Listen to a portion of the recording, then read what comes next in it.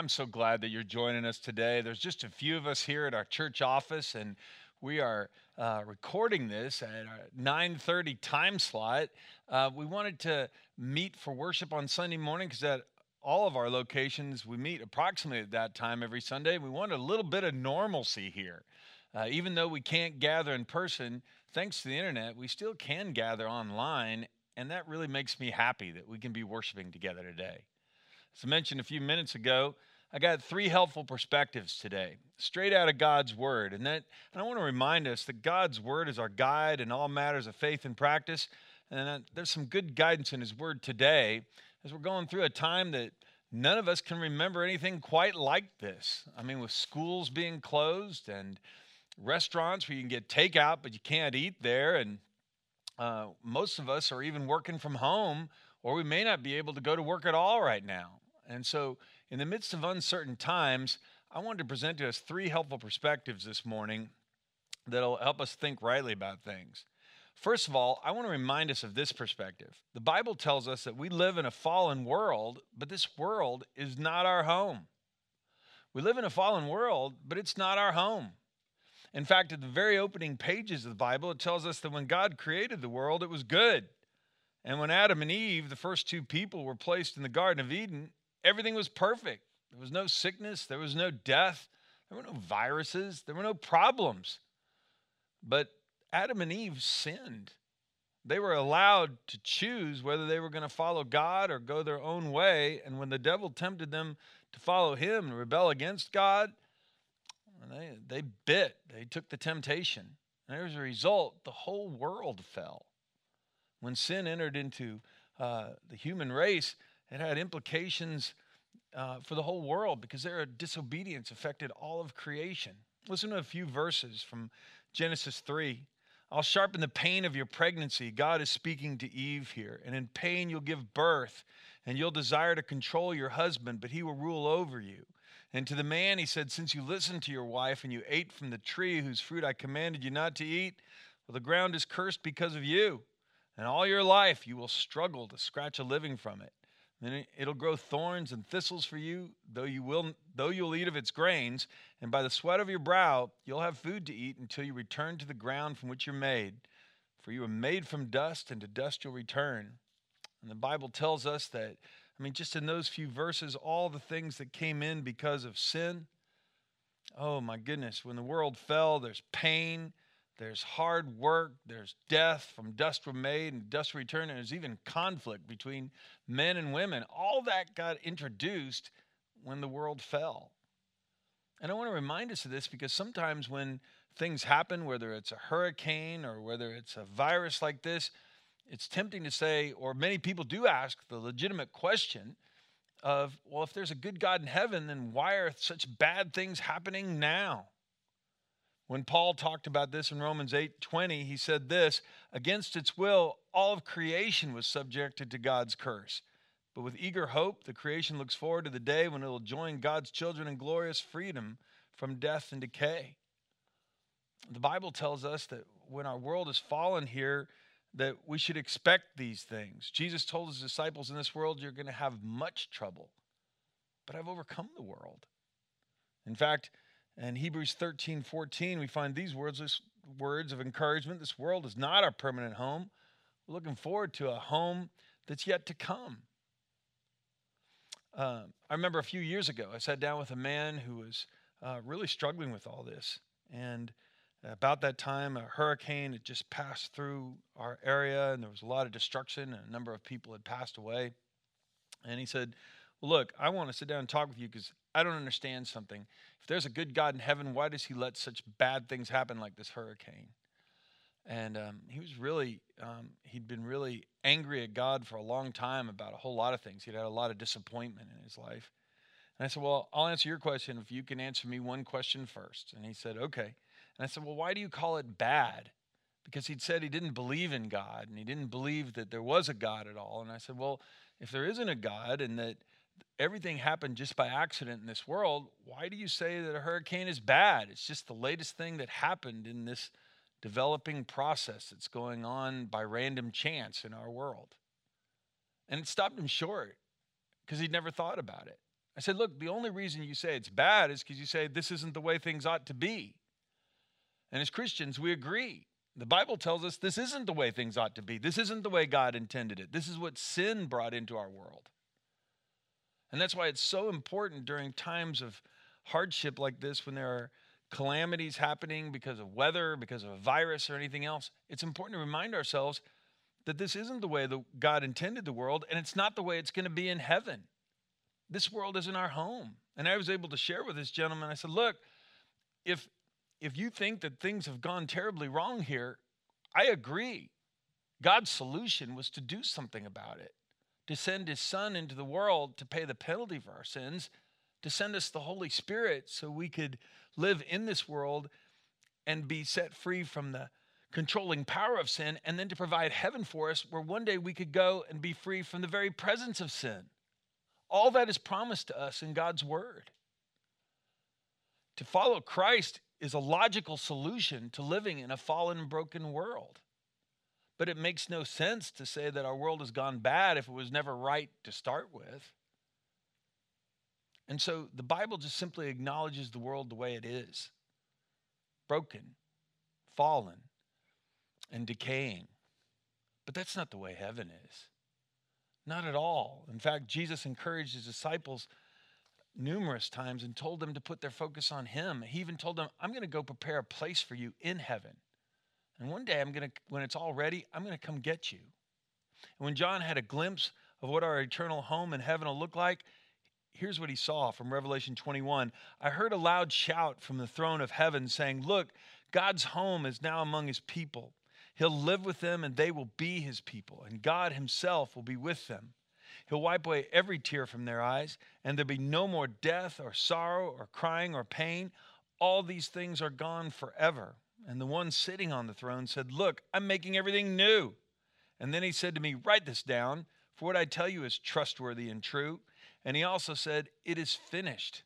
I'm the Alpha and the Omega, the beginning and the end. And to all who are thirsty, I'll give freely from the springs of the water of life. I mean, these are words of great hope and encouragement, because on the opening pages of the Bible, we find things are perfect, but soon Adam and Eve fell, and all of creation has been struggling under the curse. And then we find in the New Testament how Jesus came to turn things around, and we find at the end of the Bible what heaven will be like, where there's no more sin or sorrow or suffering at all. I mean, during times like this, when people are worried about the future and they're worried about why things are so wrong in our world, is a perfect time to remind them this is why we come to Christ. It's why we trust in him. He's the one who can make things right. We have good news to share during hard times, and that's a life application for all of us today. Peter wrote about this in 1 Peter 3:15. He said, but in your hearts, set apart Christ as Lord, and always be prepared to give an answer to everyone who asks you to give the reason for the hope that you have. I mean, we have hope. We have hope that we're going to live forever, that our life here on earth is just a moment compared to an eternity in heaven where there will never be viruses or death or sickness or sorrow ever again. And Peter says, when you do this with gentleness and respect. I mean, the conversation that I had with that man that day, he was deeply troubled. I found out why he wanted to meet with me, because he'd received a bad diagnosis and he wasn't going to live long. And he wanted to rethink his life and rethink his priorities, because he said, can you give me really a hope of eternal life? And I said, oh, I can give you more than a hope. And I read him that passage from Revelation 21, and all this was written down because these words are trustworthy and true. Let me encourage all of us today to remind ourselves of how trustworthy and true our promises of heaven are, and that this world isn't our home. Peter said we are aliens and strangers here. It's kind of like we're temporary residents. So even when things are painful here, this isn't all there is. There's much more. And that's why we come to Christ. And that's good news. So a helpful perspective for me anytime I'm going through a hard time is to remind myself that I live in a fallen world, but this world isn't my home. Secondly, I think it's important to remind ourselves of this, that God has helped us through hard times in the past, and he's going to see us through this too. He will. I mean, one of the great things about having a relationship with Jesus is that it's a relationship with Jesus. It's not just a one-time meeting. I mean, we walk with him every day. When the Holy Spirit fills us, we have an ongoing connection to our Heavenly Father, and he guides us into all truth, and he convicts us of things we need to change, and he encourages us to do what's right. It's amazing. And so through a relationship with God, we can be reminded that God has guided us in the past. He's helped us then, so he'll help us now too. Interesting little verse tucked away in the Old Testament, 1 Samuel chapter 7, verse 12. Samuel was a prophet in Old Testament times. God would speak to him, and then he would speak to God's people, the Israelites. Well, there was a time when they were far from God. They had practiced a lot of idolatry, and their hearts had been far away from seeking the Lord. And a lot of hard times had come upon them. God had said, if you seek me, you'll find me. If you turn away from me, I'll let you chase after other gods. They'd started worshiping little idols who couldn't protect them from their enemies at all. And God allowed them to get exactly what they wanted. Finally, they came to their senses and they repented. And they said, we need to go back to God. He's our protector. And Samuel said, well, that's exactly right.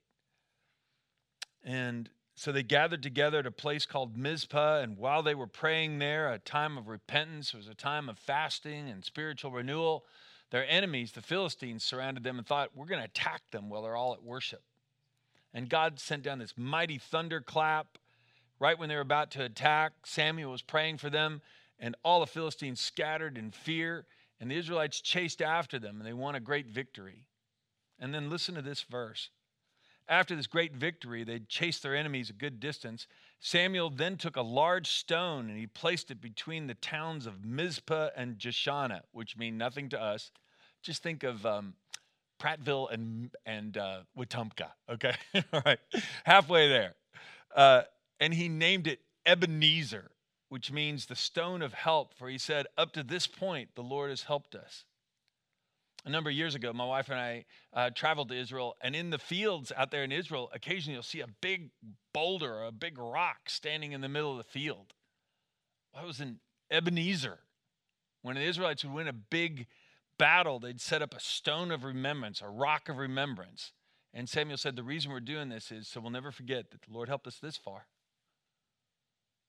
I mean, the reason you set up a rock of remembrance is the rock isn't going to wear out, and we don't ever want to forget this. The Lord got us this far.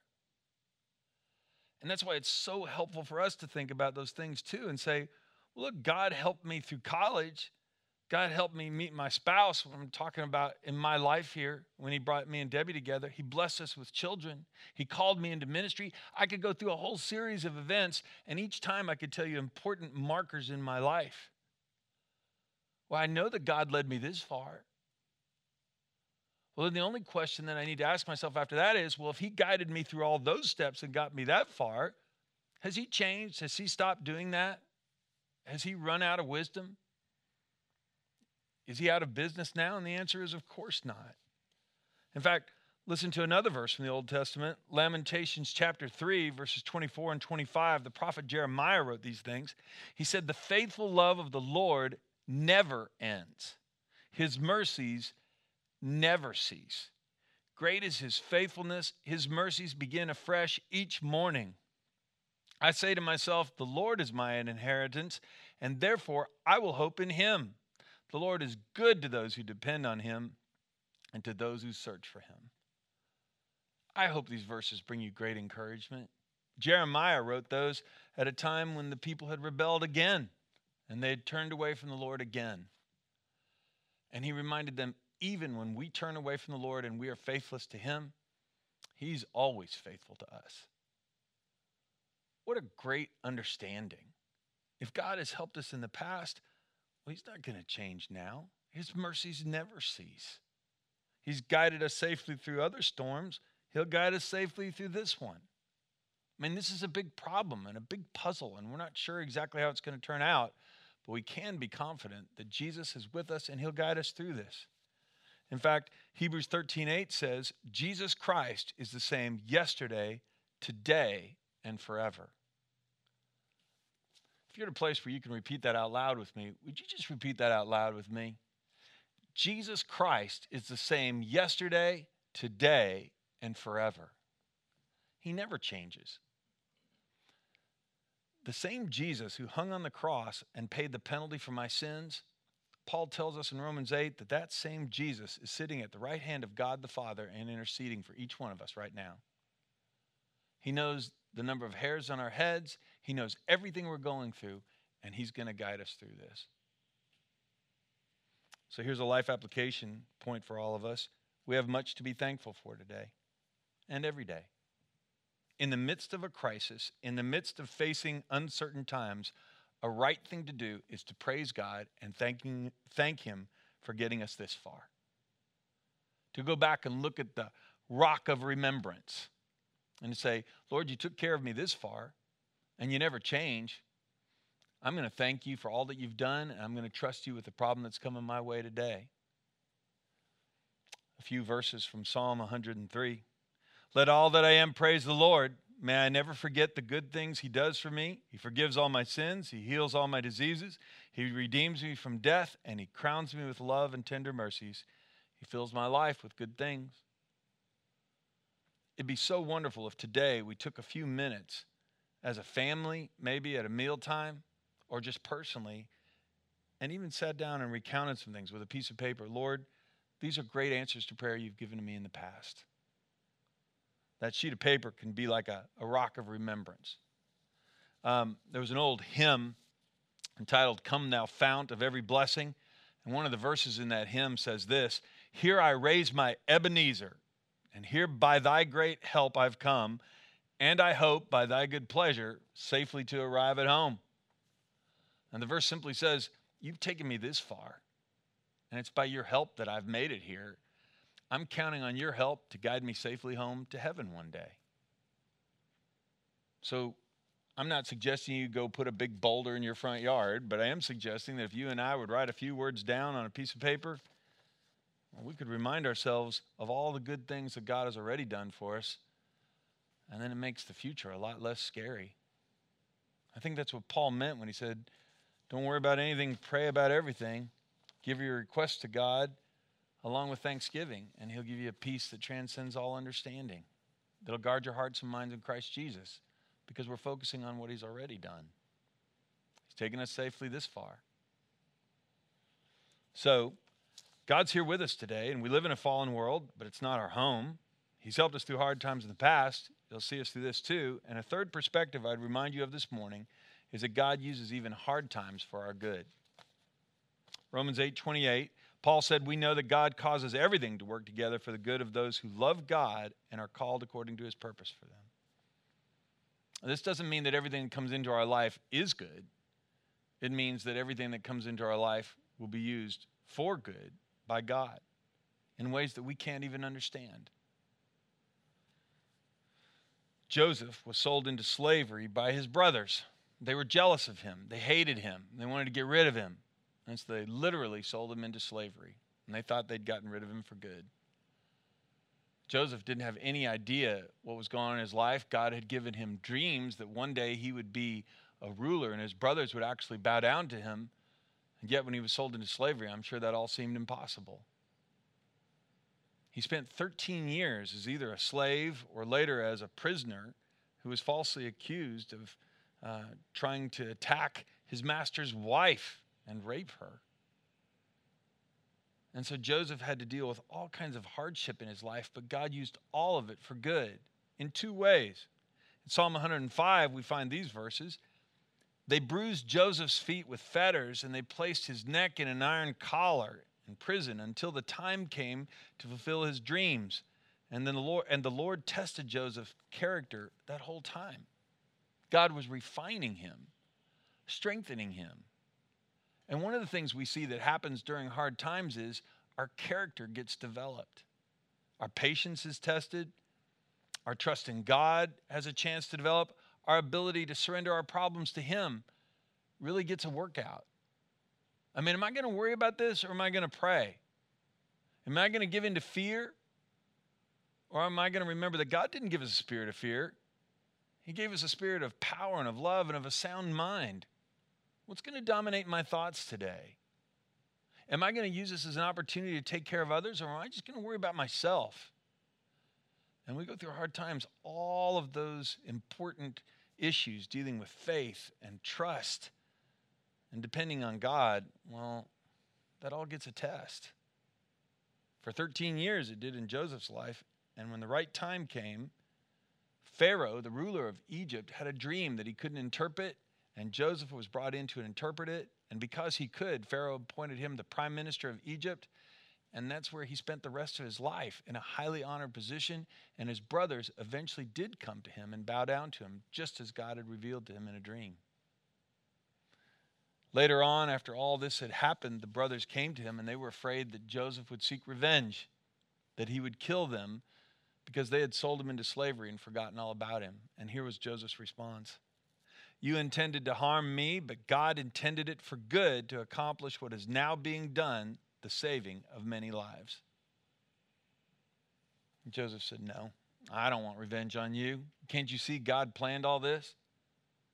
I mean, during those years in slavery and in prison, God had refined Joseph's character so much that by the time he met his brothers, he didn't have any anger or vengeance left. He just trusted in God. I mean, what if you and I understand the situation we're going through now, where we're living in uncertain times, that this is a call for us to pray. This is a call for us to put our trust in God and to spend more time reading his word. This is a call for us to allow God to do whatever he wants in our lives. And to say, God, can you use this for good in my life? Have I been too distracted? What needs to change? And that's why I have a life application for us on this. Hard times always provide us with surprising opportunities to mature and pray and serve and love and share and forgive and build relationships. Just because we can't meet in person with one another doesn't mean we can't still carry out the one another's commanded in Scripture, to pray with one another, forgive one another, love one another, serve one another. We can do all those things.